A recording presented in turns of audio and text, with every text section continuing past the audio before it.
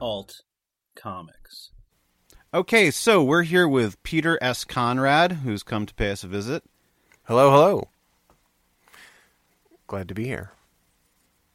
You want to tell us a little bit about yourself and what you do? Sure. So, I guess you could call me a serial artist, or an aspiring graphic novelist, or a cartoonist, or a comic book artist, depending on who you're talking to. I've been called all of those things.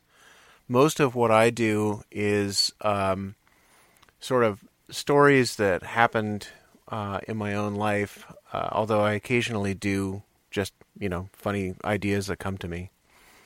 So I consider myself less of a cartoonist and more of, I guess, a guy who does a public diary by drawing pictures. How about that? Okay. What's some of your publication history? Like, how do you get the work out there? That's actually changed a lot. That's an interesting question. When I started doing it in the mid-'90s, getting artwork out there basically was done with Scotch tape and Xerox machines and, drawing stuff and shrinking it down and folding and stapling. And now most of what I do on my websites. Although there are publishers who like to publish anthologies and other collections of this kind of work. So I've got 3 coming up that I can talk about now. One of them is by the lovely Delane Derry Green. It's called Not My Small Diary, and issue 19 just came out. It's about unexplained events. And I usually participate in that one. I've got a story in 19 as well. One that's coming out really soon from Birdcage Bottom Books, which is run by my friend J.T. Yost, is called Bottoms Up. And this is an interesting project. What happened for this one is he collected anonymous stories from people who had had some sort of hitting bottom experience, and then enlisted artists to provide pictures to, comics to express the story. And I have a very interesting one about someone who ended up drinking a lot and taking a lot of crystal meth in Las Vegas, and, things got a little wild there. And then the one that I'm currently working on won't come out until next year, I think in March. It's called Built on Strange Ground, and this is stories about weird, haunted places. And my story in that one is about a Victorian inn in Eureka, California, where odd things began to happen after we started staying there. So you did research up in Eureka, basically? Kind of accidentally. What actually happened was it was New Year's, and we decided to take a little bit of time and just drive around without much of a plan. So we got in the car and started driving around, and we ended up there. And the way we were doing it was not really like booking ahead. We didn't go, let's go to Eureka and find hotels there. We sort of just started driving and went, we're close to Eureka and it's dinner time. Let's find a hotel. And this inn seemed really like charming and cute. And when we got there, it was full of people. I think there was like a Latvian group that had checked in. And, just like what you would expect, like cute, charming, a little bit campy, because it's supposed to be a historical experience almost. And, things got weird from there. I don't want to spoil it. Okay. So I'm wondering, what's sort of the whole length of the gestation process from like when you sort of first, make contact with these projects? All of them sound like they're fairly project specific. It's not like you have a story that you're shopping around to an anthology. It's like the work you're doing is tied into what the book is. And then from, say initial contact to where you're commissioned to do the story to sounds like most of these have a fundraising process to release. What kind of time frame are we talking about here? It's usually a few months to a year. Mm-hmm. So I've actually been involved in putting out a couple of anthologies myself and sort of seen things from the other side of the curtain, as it were. Not My Small Diary, for example, she gives her artists about a year to do the work. So behind the scenes, I think that she's probably taking extra time to pick a theme and contact everybody and so forth. When I've put out anthologies, I think that I've tried to give people at least 6 months or a year for the deadline. It takes about a year to put out a book, and it takes about it's good to give people long deadlines, but it actually probably takes let's see, depending on what else I've got going on and how fast I'm working, it could be like a couple hours to do a page or like a week to do a page. Mm-hmm. Do you draw every day? You sound like my New Year's resolution. That's my August resolution. If I make it through the month, I'm like, well, maybe I'll keep going. I started on, I think, July 29th or something, and haven't gotten there today yet, but, here's hoping. Last night, it was kind of pushing 10 p.m., and I finally got a drawing out. So yeah, no, I look around and I see people that I, quote unquote, grew up with, where 15 or 20 years ago, you're looking at people and going, hey, my work is crappy, and his work is crappy, and her work is crappy, and we're all friends. And I watch them make the choices to stick with the art and really be dedicated. Well, I have a daughter and a family and a job, and so I've sort of watched these people pass me and become really amazing. And, not that I'm not also amazing, aren't we all? Your work is clearly accomplished. Well, thanks. You seem competent, young man. But I feel like I feel like a sham so much of the time because I've made choices that were about comfort and preparing for retirement and having a family, where I've seen people decide to just put the pedal to the metal on the art and then become successful at that. So I'm not working for Nickelodeon or no, but then you wouldn't be cartooning at that point. Well, right, true. Yeah, the whole thing's a kind of a dangerous balancing act, I guess. Either way. Yeah. So I guess the answer is this week I've got a couple of graphic novels that have been sort of kicking around in notes and file folders and sketchbooks, and one of them I have been trying for about 7 years to figure out an entry point to get into it. It seems like such a big monolithic project, and without a way in, I haven't been able to start it. And then last weekend I figured out a way in, and I did 50 rough page layout sketches in a week. Oh, that's pretty good. Yeah, so we'll see. It could actually come to fruition. Mm-hmm. It's about a job that I had at a company that is pretty famous, and I don't want to. This brings up another thing. I'm talking about the way that I remember real events with real people. So I want to talk to a lawyer before I reveal anything. Right. We don't want to get the libel lawsuit process started with this show. It's right. Enough said. Yeah, but something will come out, and if I have to fictionalize the name, I'll do it. But either way, I think people will recognize who some of the people in the story are. Okay. Fair enough. Local-ish company. We'll say that. Local-ish company. Just like to mention that we're here in Cupertino in the heart of the Silicon Valley.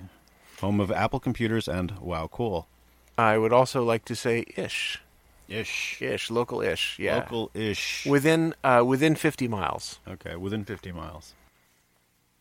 Okay, so I'm opening up one of your mini comics here from a couple years ago, and the first thing that catches my eye is we've got this Volkswagen thing, the Bug, the Beetle, whatever those are called, the kind of little round car. Yeah. What is up with cartoonists in that model of car? Do you actually drive one of these? Have you had more than one? I have one now, but the important thing is that it's one of the most fun things to draw, I think. Is it the more kind of modern version, or is it the classic? Yeah, mine's it's a '73 Super Beetle, but Is it a Wolfsburg or is it Mexican made? it's good question. Oh, This one, welcome to Car Talk. Yeah, and don't drive like my brother. um, yeah, I miss Tommy. Anyway, I'm going to go ahead and say this one is made in America. Okay. And I'll explain. A guy who in the 60s used to like fix up bugs and play with bugs and so on and so forth. In his later years, I guess when did I get it? 2008, decided to build a bug just to see if he still had his chops, and then he built it and put it up on Craigslist for sale. So it's a '73 Super Beetle with probably a 68 or 69 motor. Not even the correct model of motor for the car. It's a single port instead of the dual port engine. And he just he got the J.C. Whitney seat covers and the dash cover and got a motor that worked and a generator that, it didn't really work, and it got something running together, and it took me about 2 or 3 years to iron out all the trouble. But now it's very reliable, all things considered. Just a kind of a Frankenstein of a car, though. That is pretty impressive. I was, for a while, a driver of the Rabbit Horizon Omni kind of model of car and all the bizarreness that those entailed. Yes. Very strange. They had the power to fix themselves until they fell apart. Yeah. I on at least one occasion. Oh, and this I've got a topic I can tie in get us back on comics. Okay. But on at least one occasion when I was going somewhere in the bug with my daughter and other people in the car, I had to pull over and stop because my seat became completely unbolted randomly. Okay. I mean, it's just that kind of a thing happens with bugs. You never know. You get in, you get somewhere, but you might not get where you thought you were going. So how this ties into comics is one project that's kind of on the back of my mind, and I haven't figured out quite how to attack it, which I guess is a theme with me, is I want to do an autobiography, which is interesting stories from my life viewed through the lens of what car I was driving at the time. Because I've had a lot of cars, I've had a lot of weird things happen with cars, and I've had a lot of weird cars. So the story that sort of provides the foundation for this idea is this time when I had this Volvo wagon, and a guy that I was sharing a house with stole it and sold it to somebody else, and I had to go steal it back. They're boxy, but they get good mileage. Yeah, this one was boxy, but really bad. The last time that I actually drove it, I lost the exhaust system, the electrical system failed, the clutch had oil on it, so it was slipping, the overdrive failed, the top of the gear shift came off, the button for rolling the window up and down sank into the armrest. Just like everything, by the time that we finally ground to a stop by the side of the road, the only light we were getting, because the headlights were gone because the electrical system had failed, the only light we were getting was from the sparks off of the exhaust manifold. So, there will be a comic. There will be a comic. Yeah, and I wasn't friends with this guy for a long time, but, through the magic of Facebook, we're back in touch, and bygones are bygones. Yeah, that can be interesting. Yeah. Yes, the magic of Facebook. Yeah. Which I should point out is a local-ish company. They are local-ish. By coincidence. Menlo Park now? Yeah. Okay. I remember when they were in Palo Alto. Yeah. And my Facebook picture for a long time was me and my kid with the Facebook logo on the building. Yes. And I think that confused people. Yeah. Yeah. So I also remember when they were in Palo Alto. Yes. I think they're in a couple different bits of Palo Alto. Yeah. Well, they had one office at 1601 California Street, and then they opened another one kind of down closer to El Camino. Yeah, they kind of ruined that street, I think. It was like there was only so much there, and there's a lot of old stuff there, and all of a sudden there was like fancier restaurants and whatnot on California. Yeah, I think it's well, the residential part of the street has gotten better again because Right. of course they've torn down that old building and put up housing, so you're not getting shuttle buses up and down that street all the time. And then California Street, the last couple times I've been there, I've been for the farmers market, which kind of obscures all the stores. Right. Uh, There's still some old stuff. there is, Don't get me wrong. you know, I will always miss Printers Ink, which now is Printers Cafe. It's just a cafe, but it used to be a bookstore Yes. where that sort of card shop is now. And it was a great kind of. I like to think of it as having straddled the chasm between mainstream and kind of a little bit radical. Did you follow No New Books? I've been there a couple of times. They're in Menlo Park, right? No New Books was on California. And Oh, then yes, they yes. briefly moved, I think with totally different people, but I could be wrong, to Los Altos. And watch me bring it back around again, because I used to go into these old, rare and used bookstores looking for specific books that I had had as a kid or that I had read to my brothers and sisters when they were young. One of them was, I think it's called Who Needs Donuts by Mark Allen Stamati. Okay. I always said Stamate. Stamate. The Village Voice cartoonist. Yeah. Yeah, he's great. My Greek is not good, so I'm going to defer to you. Okay. And then, of course, the internet came along, and I was able to find a copy that way. And then it came out again, so I bought copies for people I thought should have it. I'm gonna have to be on the lookout. That sounds like for me like I Am Blind and My Dog Is Dead. Sam Gross. It's S. Gross. I assume it's a Sam. Oh, S. Gross, yeah. New Yorker stuff and Almost- National Lampoon, I think, as well. Yeah, he died. Very possibly, yes. Yeah.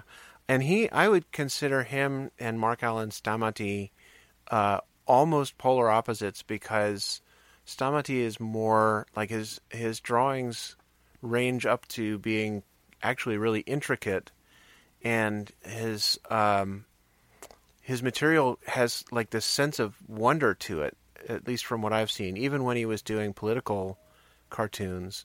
And Gross is like I'm gonna say he's the Sam Henderson of his day, like very like quick drawing, quick joke, and not afraid to go blue Right.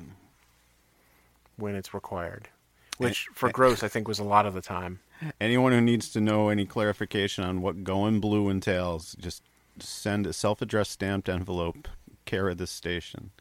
Yeah, by way of explanation, I'll say that what's his face who used to host America's Funniest Home Videos? Bob Saget. Bob Saget. The master of the world's dirtiest joke. Yeah. Yes. When you see him on, whatever that sitcom was, or you see his stand-up, totally different worlds. Yeah, a little bit. Yeah. And for anyone who hasn't seen The Aristocrats, you go right out there and you watch that. Yeah. Trust us. You will be doing yourself a favor. Yeah. Oh, that's a whole separate show. Yeah, that is. I don't have very much good to say about Bob Saget, but A lot of people don't. From what I've gathered, Yeah. we're living in different times suddenly. Yeah. I'm not quite sure why that is. So I want to talk to you a little bit about Attempted Not Known. Yeah. Now, this is a series of experiments, or what is it exactly? Yeah. It's obviously a reference to our fine postal service. It is. Actually, I don't know if anybody's ever asked about the origin of the name. I'm very curious. Yeah, so I don't know why I had this idea, but I had this idea of writing to celebrities and asking them to tell me a dream that they had, kind of in the vein of Jesse Reclaw. He's a guy I'm sure you know, but for your know audience, he did a comic strip called Slow Wave, which used to appear in a fairly large number of these things that used to be called newspapers. Yes, and Dream Tunes, I believe, is the Dream collection of Tunes that. is the book. We are now sold out of that title, I'm sad to say. Yeah, but it's an excellent thing to pick up. If you get it back in stock, people should come in droves or huffs. To get completely off topic, have you checked out Couch Tag? I was just looking at that, actually, a moment ago. Highly recommended. Okay. That's possibly his top. But okay. he may top it. Yeah, my only question was whether I have it or not already, and I don't think I do. It's gotten to that point, you know? I'm aware of that dilemma. Yeah. Yes. So anyway, I had this idea of writing to celebrities and asking them to relate dreams that they had. And this was in the dawn of the internet, before the first cat video had been posted. And there were sites that purported to have celebrities' mailing addresses because people wanted to write to them and collect autographs. And so I just put together a giant list and wrote a letter and printed out, a huge number of copies of this letter and went to the post office from time to time and sent out batches of 10 or 20 or 100 letters to random celebrities. And I got some replies. And I actually did a couple of them. But I also got a lot of things back that said attempted not known. And I thought, that's a good name for a zine. So I took it. Okay, so you weren't involved with Fluxus and the mail art movement or anything like that? No. Okay. No. We should clarify that point. There's been a lot of Fluxus-related conflict around our shop. Really? Oh, yeah. I'm not kidding. Wow. Okay. Story for another time. So then the format that these appear in, I'm looking here at what is the size, shape, and function of a cigarette box, but you open it up, and inside, they look like cigarettes, but that is in fact a book, and then there's a whole bunch more books in it. So what's going on here? So these are 20 individual comics about smoking. Now, were you a smoker? At one point, yes. How long has it been, and what was the time frame between you smoking, quitting, and doing this work? Well, let's see. I mostly smoked in college. I quit for the most part. Well, I think I smoked to a certain degree when I was driving limos, which was in the 90s. You were a limo driver in the 90s, limo driver, in the Bay Area. Yeah. New York. .com era? Before Silicon Alley? No. Yeah, so I drove limos in New York for about a year and then out here for about a year. All right. And it was all before anything crazy happened. So this was all proms? Proms, weddings, Rosa Parks. Okay. James Earl Jones. Okay. Former Secretary of State Cyrus Vance. Mostly, though, it was like, people wanted to go to a restaurant, the guy's going to propose to his girlfriend, or a random, like, 3 couples who live near each other discovered that it's cheaper than getting the shuttle van, because shuttle van at $60 a person, and 6 of them, $360, and the limo to the airport is only $175 or whatever. And so you end up with like 6 talkative elderly people who don't mind being up at 4:30 in the morning, and all their golf bags, that kind of stuff. So not all amazing stories, but 1 or 2 amazing stories in there. So is there some sort of special path to be a limo driver versus, say, just drive a yellow cab, or how does that work? Well, it's been a while. I think now to drive a limo, you might actually need a Class B license. At the time, you didn't. And when I was living in Poughkeepsie, New York, I did actually go down to a cab company and say, hey, so, what's the deal with this job? And the guy says, well, it's a 12-hour shift, and we take half the money, and you buy your own gas, but we let you use the car. All you got to do is go down to the DMV and get your picture taken for your hack license. And most guys do pretty good. 12 hours, they'll net like $50, $60. And I just turned around and walked away. Those are in 1980s values, I suspect. That's 92. Now, so were you in Poughkeepsie for school, or? Yeah. I went to school in Poughkeepsie. What school's in Poughkeepsie? Vassar. Oh, right. Yeah. I'm like, I know New Paltz is near. So now you can go. I don't know. Whatever. If you want to plug your alma mater, you know, by all means. No, I don't care. Okay. Yeah. So I was living in Poughkeepsie. I went to school there, and I ended up kind of just out in the wild. And then the economy crashed, and I had a bunch of really kind of odd jobs, ranging from like, I worked for a software company, oddly enough, that was doing typesetting in various languages, and I was helping them categorize Japanese characters. And I worked at a landfill, and I worked in an architect's office, and I drove limos, and I was a tutor to Japanese IBM employees' kids, and I worked at a sign shop for a week.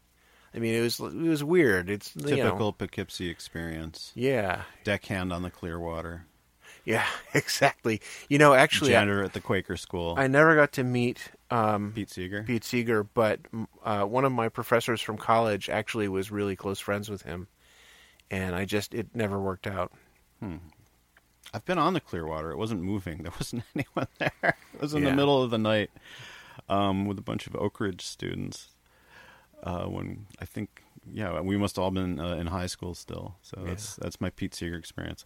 If we're talking about the Guthrie family, on the other hand, I got stories. But oh, cool. We'll save that for another time. We're here to talk to Peter S. Conrad about comics. Damn it. Yeah. Damn it. So the cigarette thing actually was the first? Yes. The first where I started to experiment with the format. So issue number 8, I cut a hole in the cover, and there's a picture you can see through the cover, and I'm like, oh, okay, that's cool. And then I did the cigarette pack one, and then I did one in the shape of a Rubik's Cube.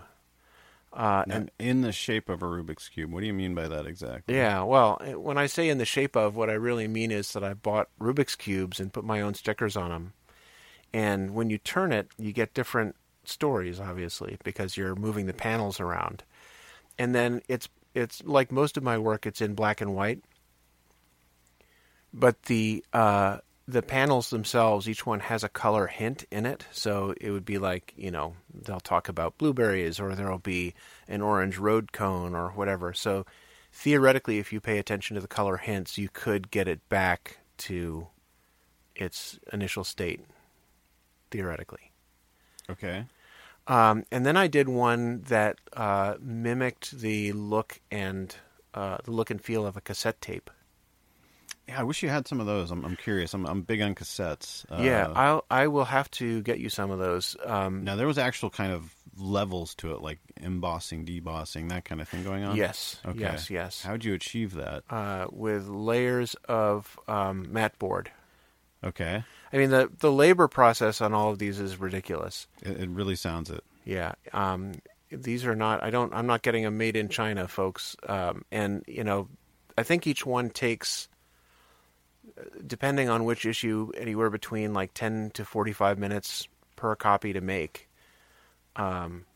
So if I sell them at a show like Ape at a price, or Zine Fest at a price that anybody could bear to part with, then my labor is below minimum wage for sure. But it's about the art. It's a labor of love. That's why I have a day job. Right. That's why I'm a sellout instead of a real artist like my friends. Oh, I don't know. There's a lot of debate in that direction. We won't even go there. There's a lot of cartoonists I think we'd love to see more books coming out from, instead of more title cards on animation. That's just me. Anyway. So I actually have a question for... Let me get closer. So I actually have a question for you, as I am sort of, not... I don't have a regular relationship with a publisher, and I haven't had a relationship with Diamond for a while. What's happening in the industry? It looks like from my point of view, things were very interesting in terms of independent comics in the 90s, and then they kind of got bad, and now it seems like they're getting really, really good. There's a lot of stuff out there. What's it like? I think that was almost 2 questions, but I'm not sure you finished asking the first one about Diamond. Oh, no, I was just saying that I actually I did an anthology many, many moons ago and had a relationship with them. Yeah, Diamond's a funny case. I don't want to give anything away here, but they're so focused on the week to week, the month to month, and function very differently from regular book publishing, which is sort of, if you have a book, you want it to have this lifespan. They only go so far in enabling that.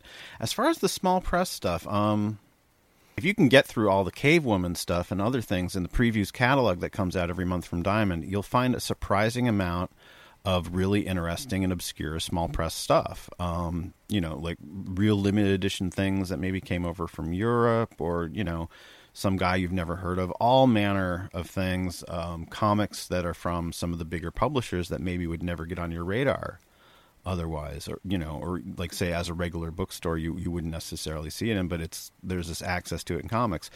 I think they get maybe too much of a bad rap for, I don't know, homogenizing it. I don't really know what people's complaint is.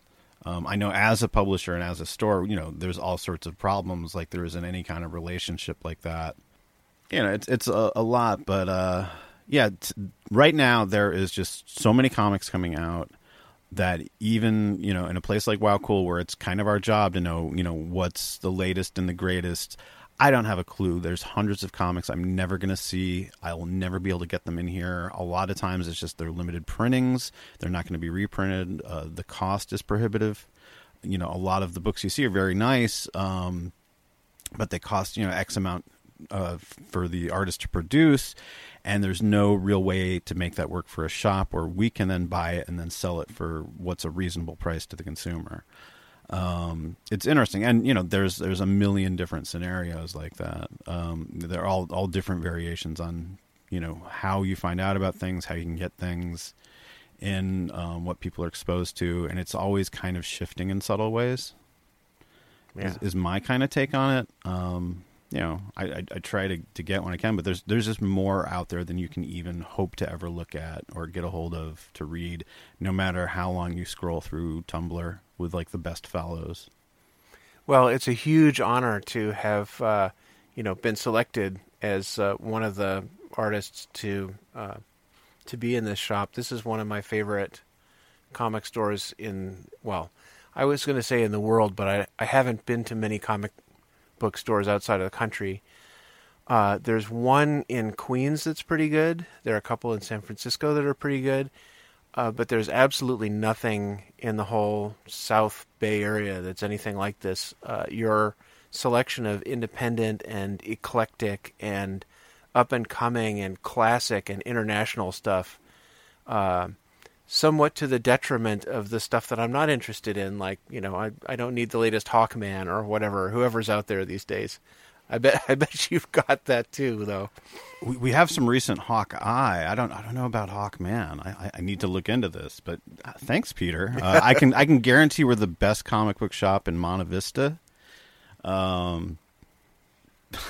beyond that, but yeah, thanks.